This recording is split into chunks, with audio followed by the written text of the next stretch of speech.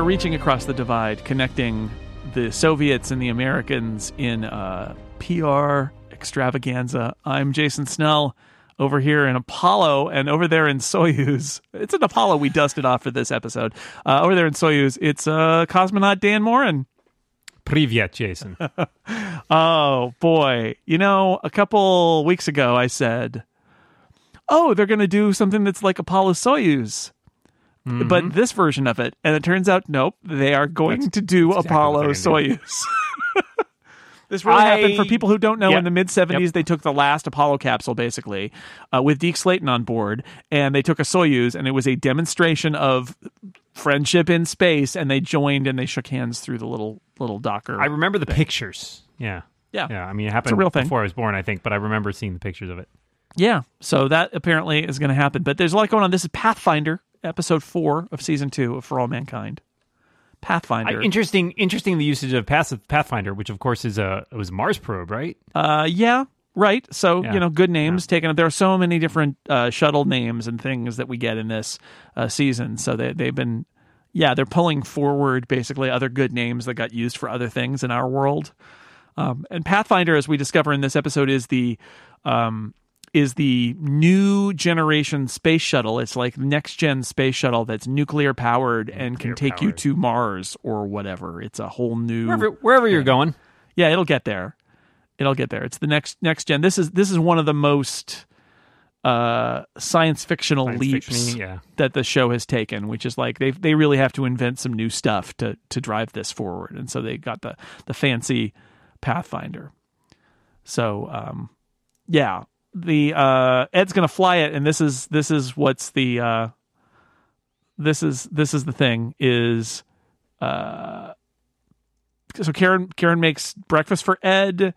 Karen sees his need to get back in orbit. Everybody's working for the weekend. Sorry, it's the 80s again. There's always going to be an 80s song that I mention in this, and so that's part of the story here is that Ed is going to use his power, as he did to assign Gordo. He's going to use his power to assign himself, and he's going to assign himself to the fancy new ride, which is Pathfinder. And that means he's going to need to find a replacement in the astronaut office, which leads to other interesting things that happen in this episode. And so that's the big story here is that Ed, and there's another scene later where Ed gets breakfast for himself, and it's not nearly as good as when Karen makes it because it's just like Ed. But of course Ed eats Wheaties is what I wrote in my notes. Yeah, he just one of 2 notes I wrote in this episode. Yeah, he gets up early and just instead of having Karen makes him this nice breakfast, he gets up early and he just pours himself some Wheaties and then drives his car, which breaks, and ends up flying out to California where he meets with Sally Ride, real person Sally Ride. Yeah, it took me a second to realize that's who it was because I missed when Ed refers to her by name. I kind of just missed it. It was Dr. Ride. And I just misheard the last name. I didn't notice until I looked at her label on her jumpsuit. Oh, yeah, and I didn't notice until another scene where somebody refers to her as Sally, which is also my mother's name, by the way. Huh. And I was like, wait, that was Sally. And I flashed back to the image. I was like, oh, of course that was Sally Ride. Sally Ride. I should have because, they made her up to look like, because she's a real person. Yeah, so. Sally Ride taught physics, I want to say, at my college at UC San Diego. Oh, wow. Okay. And she lived in San Diego, and she passed away in San Diego, and there's some discussion of building a statue of Sally Ride somewhere in San Diego, which I think would be great. My friend Randy, who is a journalist in San Diego, wrote a whole story about how almost all the statues in San Diego are of men. And it was one of these sort of like, who could we have a statue of? And 2 of the suggestions, one of the came up that were like, these would be really easy. And one of them is Sally Ride. You could put it at UCSD, you could put it somewhere else, but like that'd be a good statue. First American woman in space. But here, she's not the first woman in space, but she is on Pathfinder along with Piscotti, the red-headed astronaut. Piscotti. Boy, I loved quite the payoff for that character who we saw back in episode 1. I can't remember when we were first. I think it's very early in episode 1 that we see him. Yeah. And Ed sort of upbraids him a little bit. You're ready when I say you're ready. And man, I gotta ask you, Jason, is that the most eventful vending machine in NASA headquarters? Is it the only vending machine? I don't know. But that was the one Margot got her sandwich out of a couple weeks ago. I'm loving it. I don't know what the deal is with the vending machine, but I feel like this show is becoming If This Vending Machine Could Talk, and I'm here for it. It's like I want a scene every other episode. I want a dramatic scene involving the vending machine. That's what I want. I like this sort of thread line. So I mean, what's interesting to note is that this episode seems to take place directly the day after the previous episode. Yeah, because Karen talks about the fallout from that big dramatic scene last week, where Ed kind of snaps a little bit, and she says, I think part of the reason is, part of the reason you were worried in some ways because you felt like you were like holding yourself back, or like you might go to space and then miss out on something again. Like she realizes there's something missing in Ed's life, and that he's essentially not going to be happy, right, if he rides a desk until he retires. And I think we all knew that, and probably even Ed knew that somewhere subconsciously, but he just keeps telling everybody that he's fine working on Earth, right? Like we had the golf conversation with him and Molly a few weeks back, where he talks about how happy he is to like be, in charge of the astronaut office. And I think we all knew that couldn't last.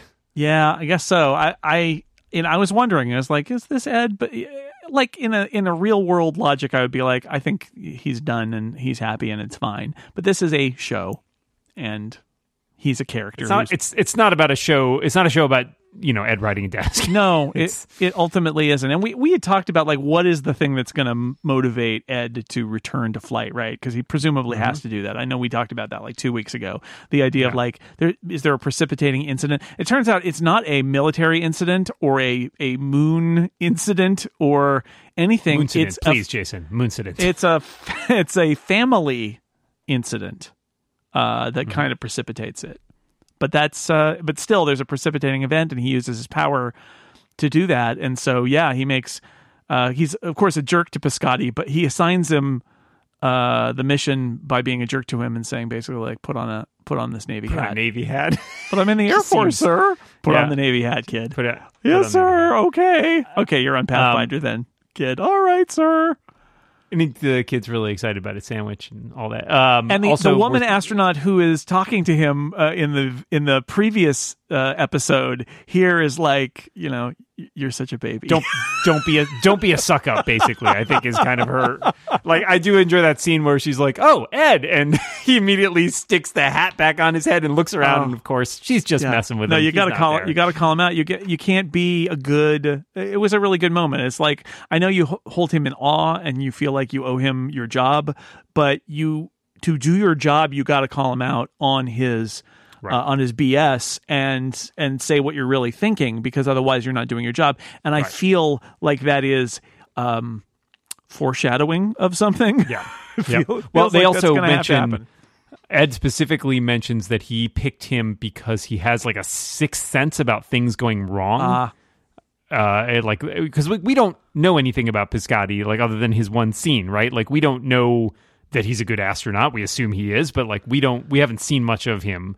And so having Ed sort of crystallize that, being like, he's a pretty good pilot, but he also like is really good at this and this. And it's like, well, that strikes me as something, of course, is going wrong. And that's why you would pick him for Pathfinder, because that's the other thing that's interesting here is normally, at least, well, we don't have a lot to go on, but like the space shuttle, when it initially flew, its first few missions were flown by grizzled pilot experts, like Young and Crippen on the first mission, like, and then Engel and Truly on the next mission were both like, these are test pilots. They're just shaking it down. And here what we've got is Piscotti, who's a rookie going with Ed, which I'm like, would you not want an expert? But this is the show's way of saying, well, here's why it's Piscotti. It's because he's actually pretty respected, and even Ed respects him as having a real good sense about when things are going wrong. And that's what I need when we're shaking down this new craft. So fair enough. I had to really enjoy the bit too, where he when Sally Ride asks him why he's wearing the hat, because he's in the Air Force, and he's like, I lost a bet. And she's like, yeah, what was the bet? What was the bet? He's like, I was so drunk, I don't even know, he lies. And she's like, great, this is the guy who they picked to pilot the experimental shuttle. It's you? Really? Yeah. Great. I also want to say, I think in that first scene with Ed and Karen, it's also worthwhile noting Karen, again, pointing out, like, look, you're going to go back to space, but this isn't going to be like last time. I'm not going to be sitting there glued to the radio, the squawk listening box, in right. on everything. I got a life. I've got a life. I'm going to run the bar, etc. Which is, it's underlining right. what we said last time, which is, her life is different. Like, her life has changed in a less dramatic way in some ways than Tracy's life has changed, but her life has changed. It's different in that this moment where Ed is re-engaging with being a working astronaut, she just wants to make it clear, and he knows this, but like, it's just clear it's not going to go back to the way it was. It's not like that anymore. Right. And more to the point too, I mean, like, if her daughter is really on the verge of going off to school and everything, she'll be alone for some of this time, and that. That's a different dynamic, right? It's good that she has the restaurant and everything to sort of manage, because otherwise, I gather she would, be staying in bed and smoking a lot more pot. Yeah, exactly. So let's see what else happens up here. We have Gordo, The Adventures of Gordo. He's having a suit fitting, which again, I think is the idea there is that, does he fit? Physically and mentally, does he fit? And he's trying to charm all the techs while he's doing it. He's got his old sort of, glint in his eye back, it seems. Yeah, it's that old astronaut talk, the smooth drawl kind of thing. And then he has a panic attack. That's what it is. He has a panic attack in the suit fitting, and they're like, can we do this thing? He's like, I forgot. I got to do this thing. And he goes into another room, and he is having a full-on panic attack after having been in the suit with the... and we get the POV thing. It's very much like reminding you of how panicked he was on the moon in season one. It's almost a claustrophobia thing happening, too, as sort of part of that. Yep. Like, he feels trapped, he says later. So cut to at the bar / restaurant where they he and Ed and Danielle meet. Hi, Bob. Still love that. Maybe that should be our intro here. That's probably good. I think it's kind of wild when you think about it, right? Because, like, on the one hand, that is something they bonded over. On the other hand, it is a reminder of this terribly traumatic thing that happened to all of them, and they've kind of, I don't want to say they've quite neutralized it, but like they have kind of, reclaimed it in some way. But it's disturbing if you think about it for too long. Yeah. Well, I mean, they bonded over a traumatic event, but it is both of those things, right? So Ed's like, oh yeah, Kelly's going to go to Annapolis, and I'm going to do Pathfinder, and what's going on with you, Gordo? And he's like, oh yeah, I got a suit fitting, and I had to take my helmet off because I had a panic attack, and then there's just a series of looks as all these three people who went through this traumatic event all look at each other like, oh no, oh no, oh no, oh no. Yep. Yeah. So a lot contained in they're both, Danny and Ed are both sort of like, yeah. Well, those looks, what's in there, right? It's right. Oh no, it's Gordo. It's also Ed. You stuck me with this guy. Yep. And I mean, he tries to play it off a little bit. Oh yeah, there's nothing. It's a little weird. but it's nothing. No big deal, well, right? Like, Yeah. Oh yeah, Michael Dorman still being a messed up dude. He's really good at it. He's great at it. Really he's so good at it. Everybody go watch Patriot. So what happens next? Direct line from there, which is Molly taking a bath, and it's not quite the same as asking somebody random who's appeared in your house to bring you toilet paper, but Ed comes in to Molly taking a bubble bath and says, "You get my job. I'm going to go back to space, and you are going to be the head of the astronaut office." And she's like, "I don't want that. I don't want to do your job. Your job sucks. Find someone else." And he's like, "Okay, you don't understand." Given their conversation on the golf course a couple weeks ago, right? He suspects that she lied about her radiation exposure, which she did. Yep. And she did that presumably because she wants to go back to space. And so the closing argument here is, then you can assign yourself a job after you sit out the 6 month or whatever sit out that you have to do for medical reasons because of your exposure on the moon, you can then assign yourself back to space and you will get to fly again. This is how you do that. And she's like, all right. Which I just thought that was really funny. It's like Molly Cobb in charge of the astronaut office, huh? Okay. The line that made me laugh out loud here was the one where he's explaining what the perks of the job are, and it's like, or you could use it to like get revenge on everybody that you don't like. And she's like, well, that's interesting. Very, very Molly. Like redheaded people or whatever else. Yeah, right. Exactly. Whatever whim takes you. There's also seems to be a hint here that Molly is not entirely well. There's a scene where she kind of thinks about getting up at one point, and she makes the comment that gravity sucks, and it's kind of hard to tell if she's just covering for not feeling well. I don't really know, but there's certainly since Ed's aware that she's at risk here, I think this is the big question hanging over all their heads. It's like, is she gonna make it out to that 6 month medical, in the sense that 6 months is a long time. She's got taken this huge dose of radiation. It might not look great in 6 months when she's taking her physical to go back up there. Right. So, that's happening. That's going to be interesting. We get a scene at the end of this episode where there's like the empty office and Molly's gonna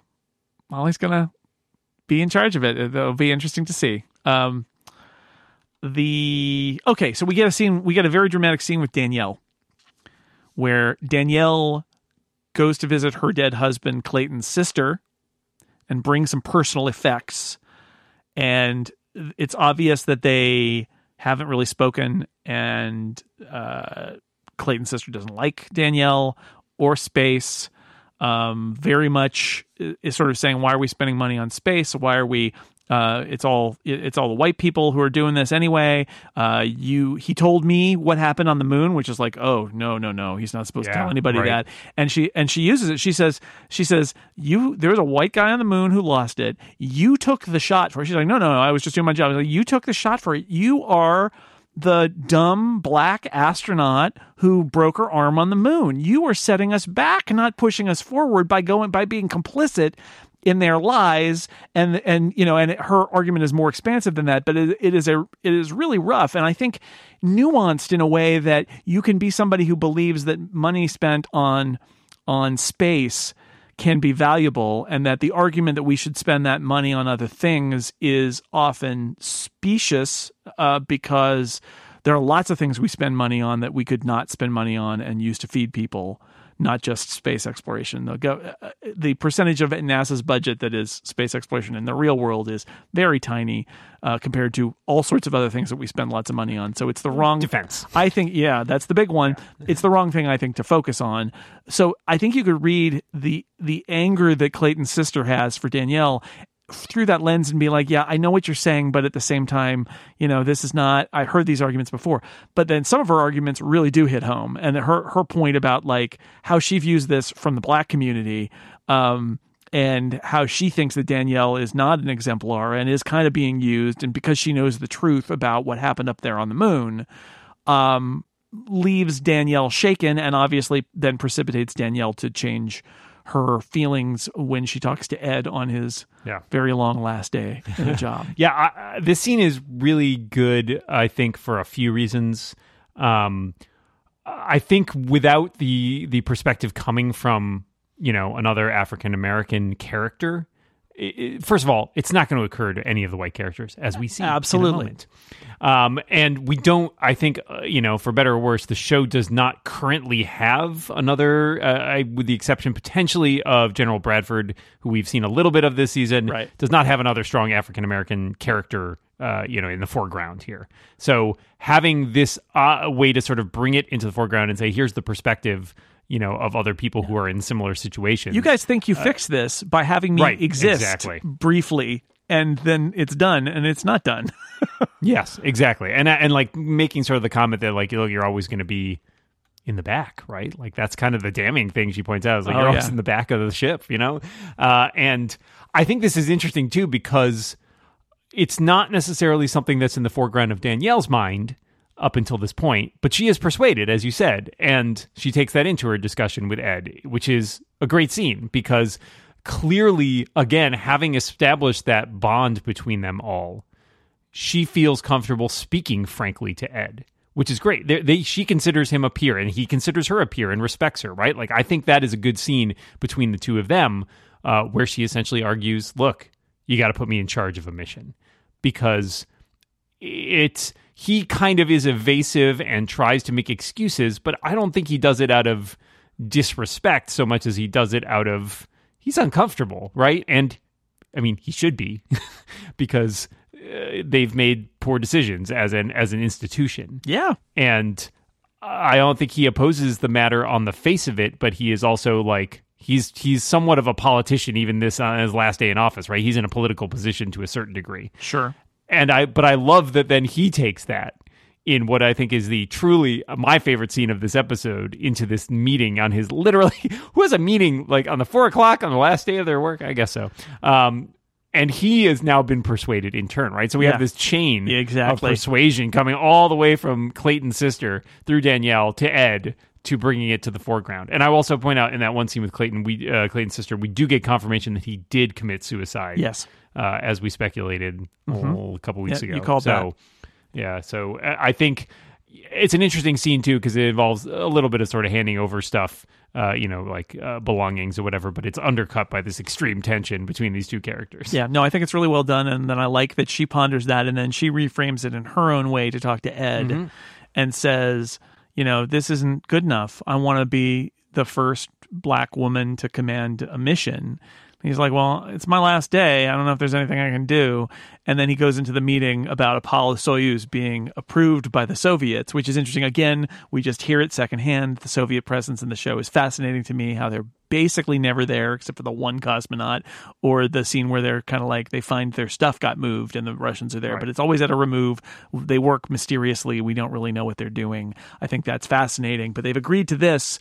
And like I said at the beginning of this episode, it's like Apollo-Soyuz. And literally they're like, we've got an extra Apollo capsule and an old rocket at Huntsville. So we have the material that we could put together an Apollo mission. And that way the Soviets can't see any of our cutting edge stuff. They'll just see our old Apollo capsule. And it's good. This links to a scene that happens earlier with Ellen and Margot, and Thomas Paine is the name of the NASA administrator, who seems a little scary, but is also kind of like portrayed as a political animal. I think it's interesting because Thomas Paine's a real person. He's a historical figure. He was a NASA administrator. He did work in Republican administrations. He was a big advocate for more space exploration. So I think it's interesting that they're using him here, and he's a little sinister, but it's still a real guy. I love that scene with him and Ellen, though. I mean, where he talks about the fact that he does love space, even though he is a political animal. Right. Like, I enjoy that duality of him, and there's an undercurrent in that scene too, right? Because the undercurrent is like, you can both read it from a sort of a subtextual thing, which is he's talking about all the different faces you have to portray to different people depending on who you're dealing with. And she's Of closeted. course, Ellen is closeted. And so the question is, she's trying to read this in as, does he know? Right. Because like there's a couple of moments where she's like, why is he telling me this? And like, I think these consensuses generally, he's just giving her advice in terms of her being about in politics. This position that's very political. But, it applies certainly to her home life as well. So, but I like that. I thought that was nice to give that character who otherwise just seems like a cardboard, like 1980s, like suited villain in some ways. President tells me we have to do this thing, right? He's the political. He's the vice principal of the school. Yeah. I actually wonder. This is a little space inside baseball, but inside Spaceball, the previous NASA administrator in our world is a guy named Jim Bridenstine, who was a Republican congressman from Oklahoma. And when he was appointed by Trump to be NASA administrator, there was a great deal of outcry who said the NASA administrator shouldn't be a political position, it should be a more technical position, and this guy's just a Republican congressman. He's just a politician. Why do you want him in the role? And he got confirmed, and it turned out that he was really good. He was a really good appointment. I might argue, not to get too political, but I might argue the only good, or at least by far the best appointment made during the Trump administration. He was bipartisan. He knew that Congress holds the purse strings of NASA, and so he needs to play nice with the Republicans and Democrats in Congress in order to get funding. He also has to navigate the whole, like, what does the White House want? He did a brilliant job. And I was thinking about him in the portrayal of Thomas Paine here, because Thomas Paine struck me as being just a little resonance there, which is like, look, being NASA administrator is about politics. It's about navigating what the White House wants and what Congress wants and giving them what they want to a certain degree. And not, even though I'm, like he says, all for space exploration, and in real life, Thomas O. Paine absolutely was super enthusiastic about human exploration of outer space.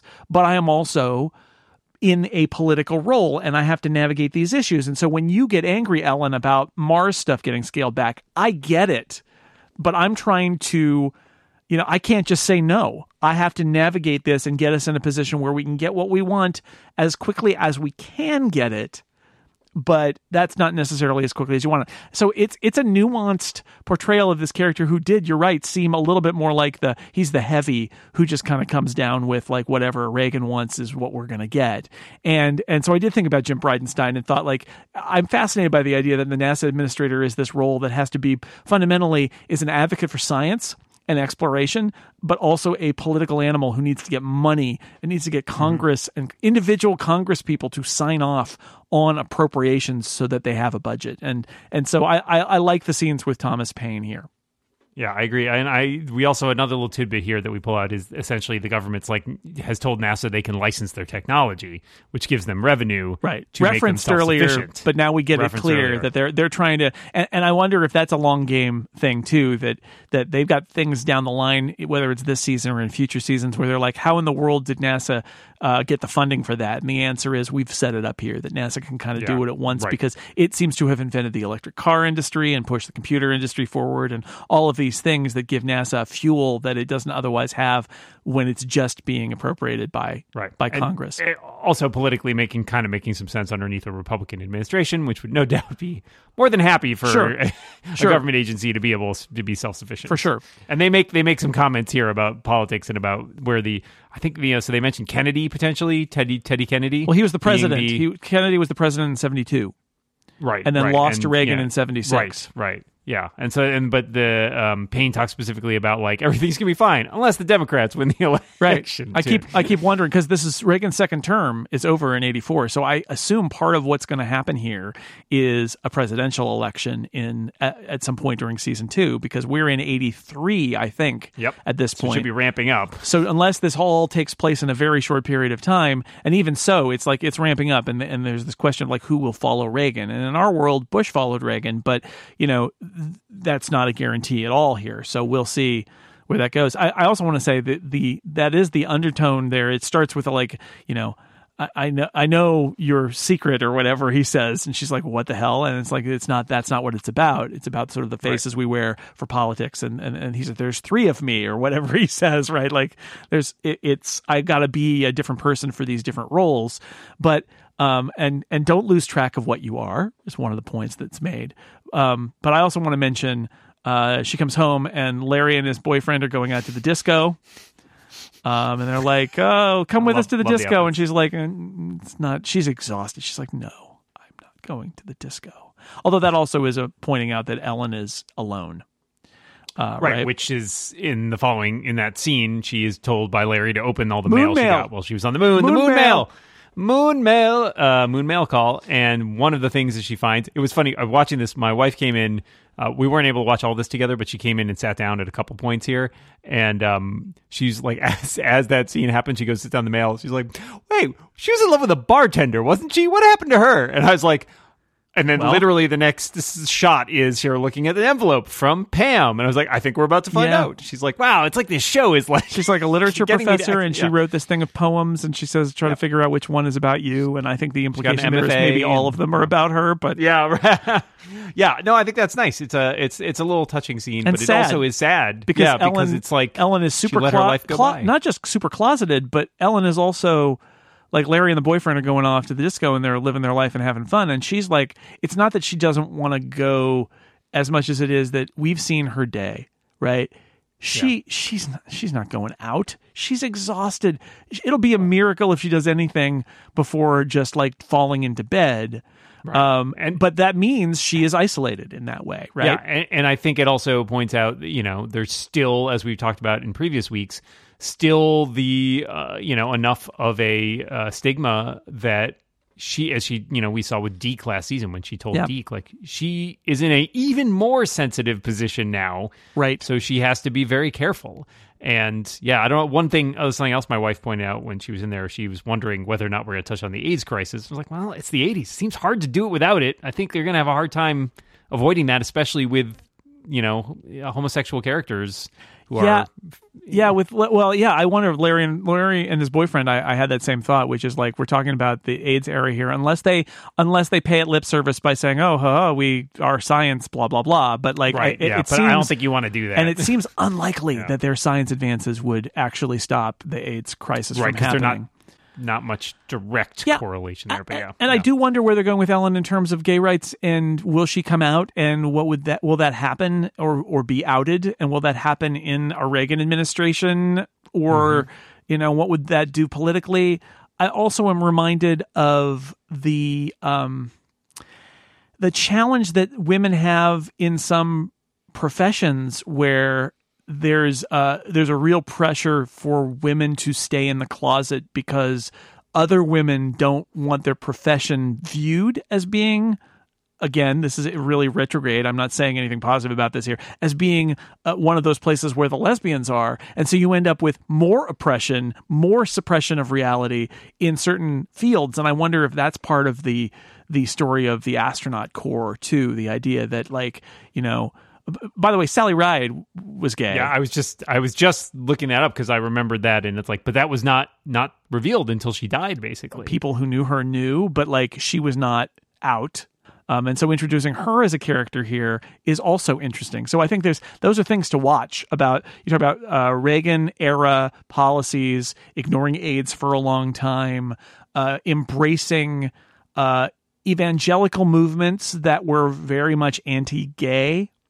What does this show have to say about them? Because this show is very different about that sort of thing.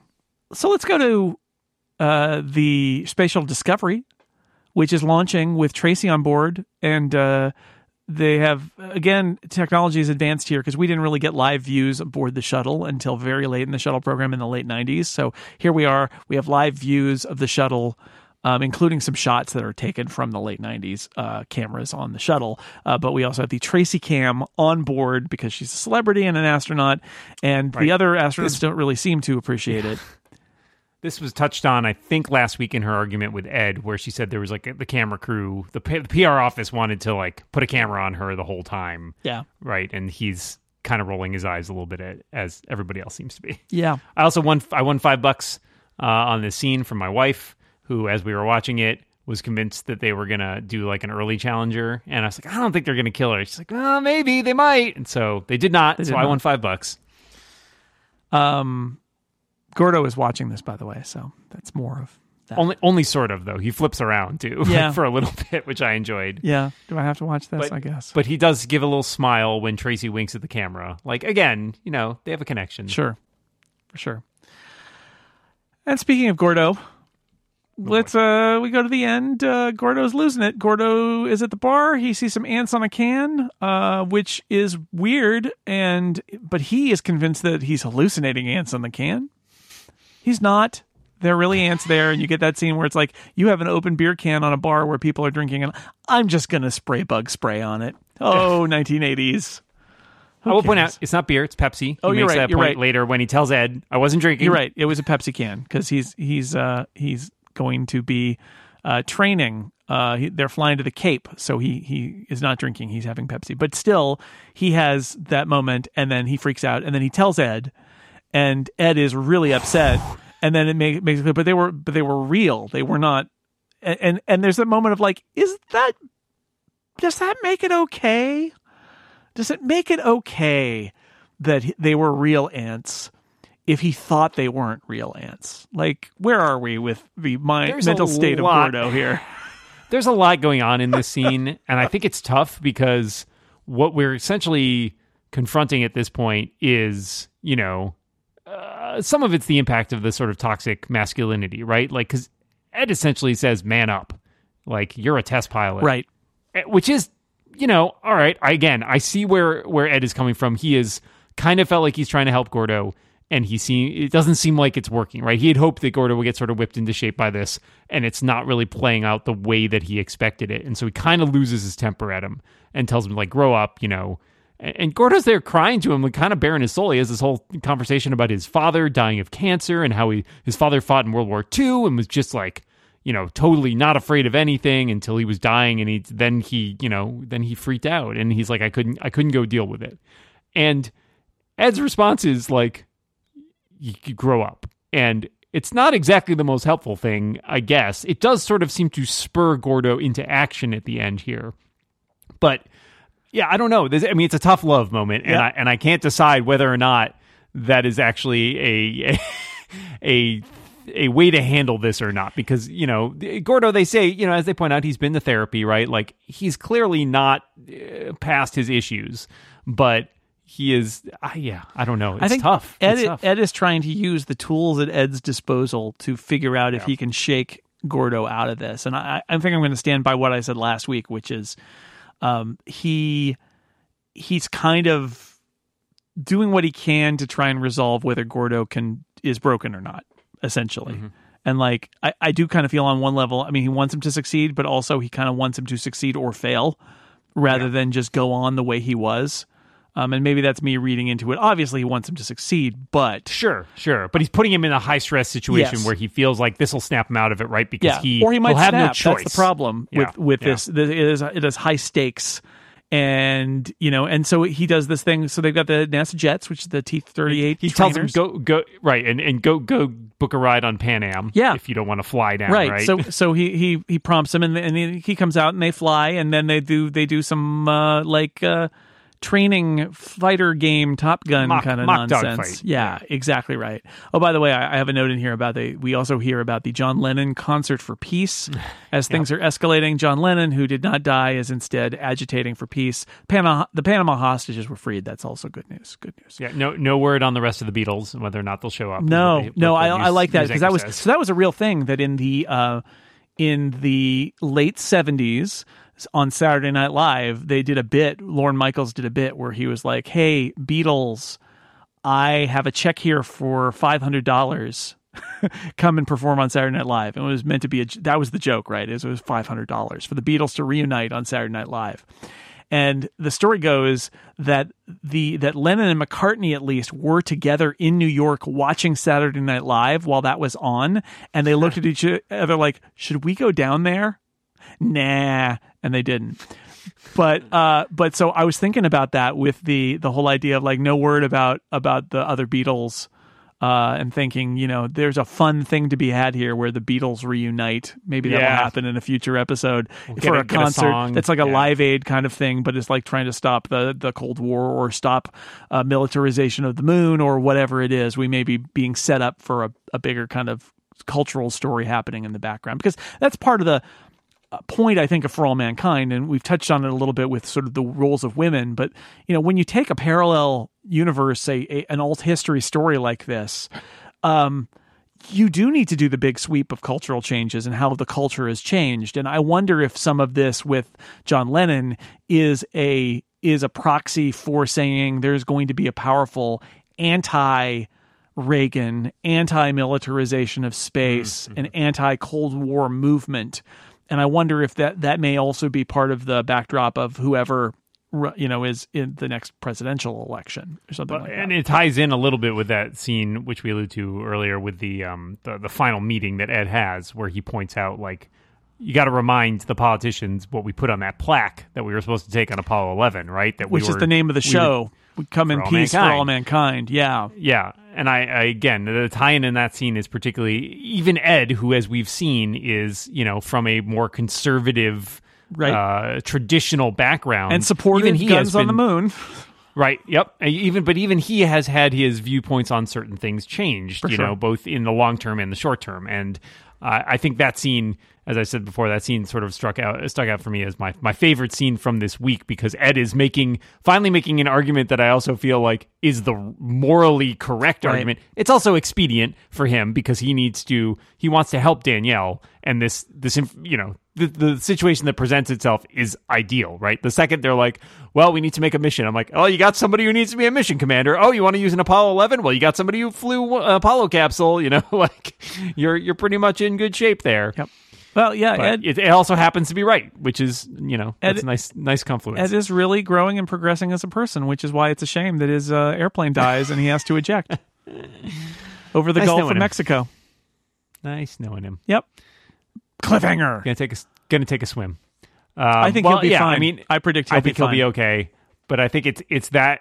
I'm kind of curious. The bigger question is not. It's funny. I don't care about what happens because I assume Ed will be okay. The question is how that affects Gordo, right? Yeah. Is Gordo going to be freaking out like, look what happened? We were just flying planes and you had to bail out, or is Gordo going to be like, is this the thing that makes him buckle down? Right? Because that's the real question, right? Is Gordo going to get better? Is Gordo going to have a crack up? Or is Gordo going to continue on in this middling state until he gets to the point where he can make a colossal mistake? I don't know. Yeah. No, I don't either. It was an interesting end to this episode. And I mean, Gordo also gets the better of Ed in the mock dogfight. That's true. Which I thought was a nice moment of showing that he does seem to like regain a bit of himself being up there. Right. Well, that's Ed's like therapy for Gordo, right? I feel like that's a sign that maybe Ed's trying to figure him out. He's another fighter pilot. He's another test pilot. He's like Ed. So how do I figure this guy out? How do I break him into, break him out of his rut or whatever? And the answer may be that you're completely wrong in going about it this way because he has, deep issues, mental health issues that are not going to be solved by yelling at him and telling him to buckle down and doing mock dogfights. Or alternately, because you guys are so much alike, better than anyone else what are the things that are going to shake him out of it. I don't know. Right. And I mean, we can't ignore Ed's own trauma, right? Like the fact that Ed has managed to, not entirely, right? Like as we saw last week with his blow up, it's still there, but it's not impairing him in the way I think that it does with Gordo, right? Like it is an undercurrent of something that he is worried about and that will always be a part of him, but it's not something that is like interfere with his daily life. Yep. Well, anything else more about Pathfinder before we go? I do want to say, I like the scene where we get to see Pathfinder. It looks like a fancy space shuttle. Like curved wings and the big engines in the back, and that's pretty cool. And my special character award this week goes for, I think, General Bradford, who in the last scene where, the Payne is worried that like he's going to get pushback, right, from the politicians if he suggests that Danielle be the commander. Right. And Bradford's like, anybody gives you trouble, let me know. I know people there. Yeah, I'll call the secretary, over that part of that scene where there is the pushback about Danielle being the commander, and there's the discussion about it, and Payne is really reluctant, right? He's like, oh, I don't know. Everybody else is on board. Everybody else, Margot and Ellen, all of them vouch for her. They're like, she's great. And she did a fantastic job. I think it's fascinating because I don't know how much of that is him saying, but this is, some of it is the politics is don't stick your neck out. Don't deviate from the norm. The safest play is the safest play. And they're trying to do something that's a little bit different. And so part of him, I think he's got his instinct, which is like, oh boy. I do think there's also a subtext there, which we were talking earlier about various subtexts about women and about gay rights and about the AIDS crisis and all of that. There's probably a subtext here, which is, oh yeah, I report to a Republican administration. There's some racism there. And how can I sell this to the racists in the White House and the racists in Congress?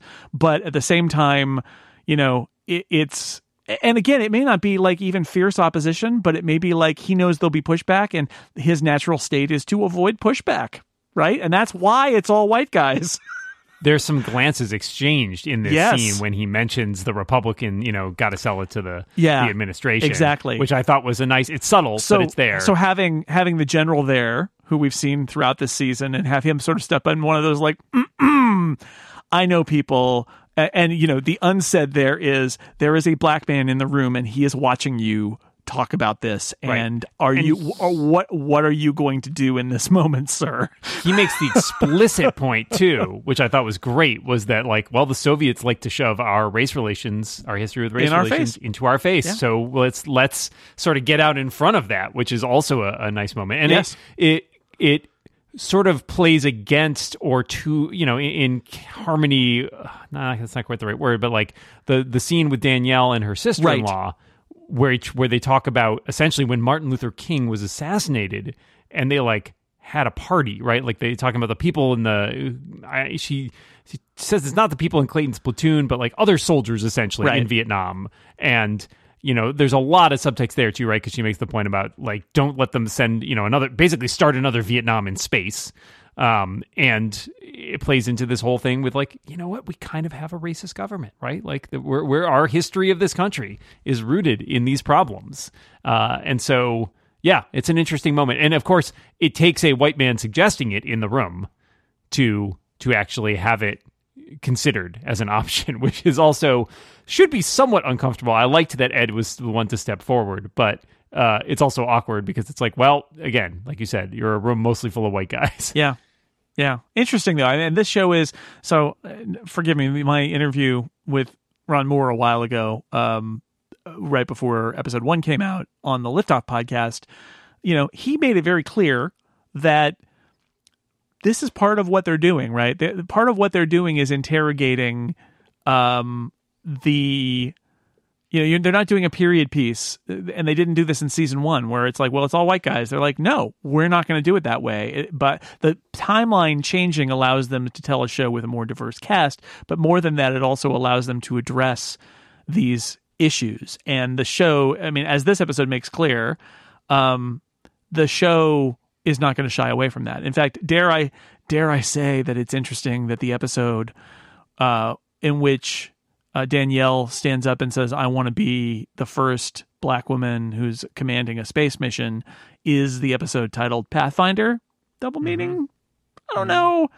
The show is not afraid to get into this stuff, which is why, to talk back about what we were saying earlier, I would not be surprised if gay people coming out, if AIDS and the AIDS crisis of the 80s, like if these are not addressed, I would be surprised, because this show seems kind of unafraid to grapple with this stuff in the context of this space program. Yep. Yeah. There's all of that. I mean, I think were you talking about this with Ron Moore, where it's like, this is kind of, the road to Star Trek in some ways? Yeah. That's what he said. And I think, I think that's a great way. It really put that into perspective when I heard that, because it was, yeah, all right. Like how do we get there? Star Trek always portrays this very utopian view. I mean, well, mostly, not entirely, but like a lot of it is sort of that utopian view. And the answer is, how do we get to that point? And the answer is, it took a lot of work, and there's a lot of friction that happens along the way. Yep. Well, we'll see what happens next time. We'll be back in another week with episode 5 of For All Mankind. But until then, I am going to close the door of the capsule and leave the Soyuz behind. Hi, Bob. Bye, Bob. Can you say it in Russian?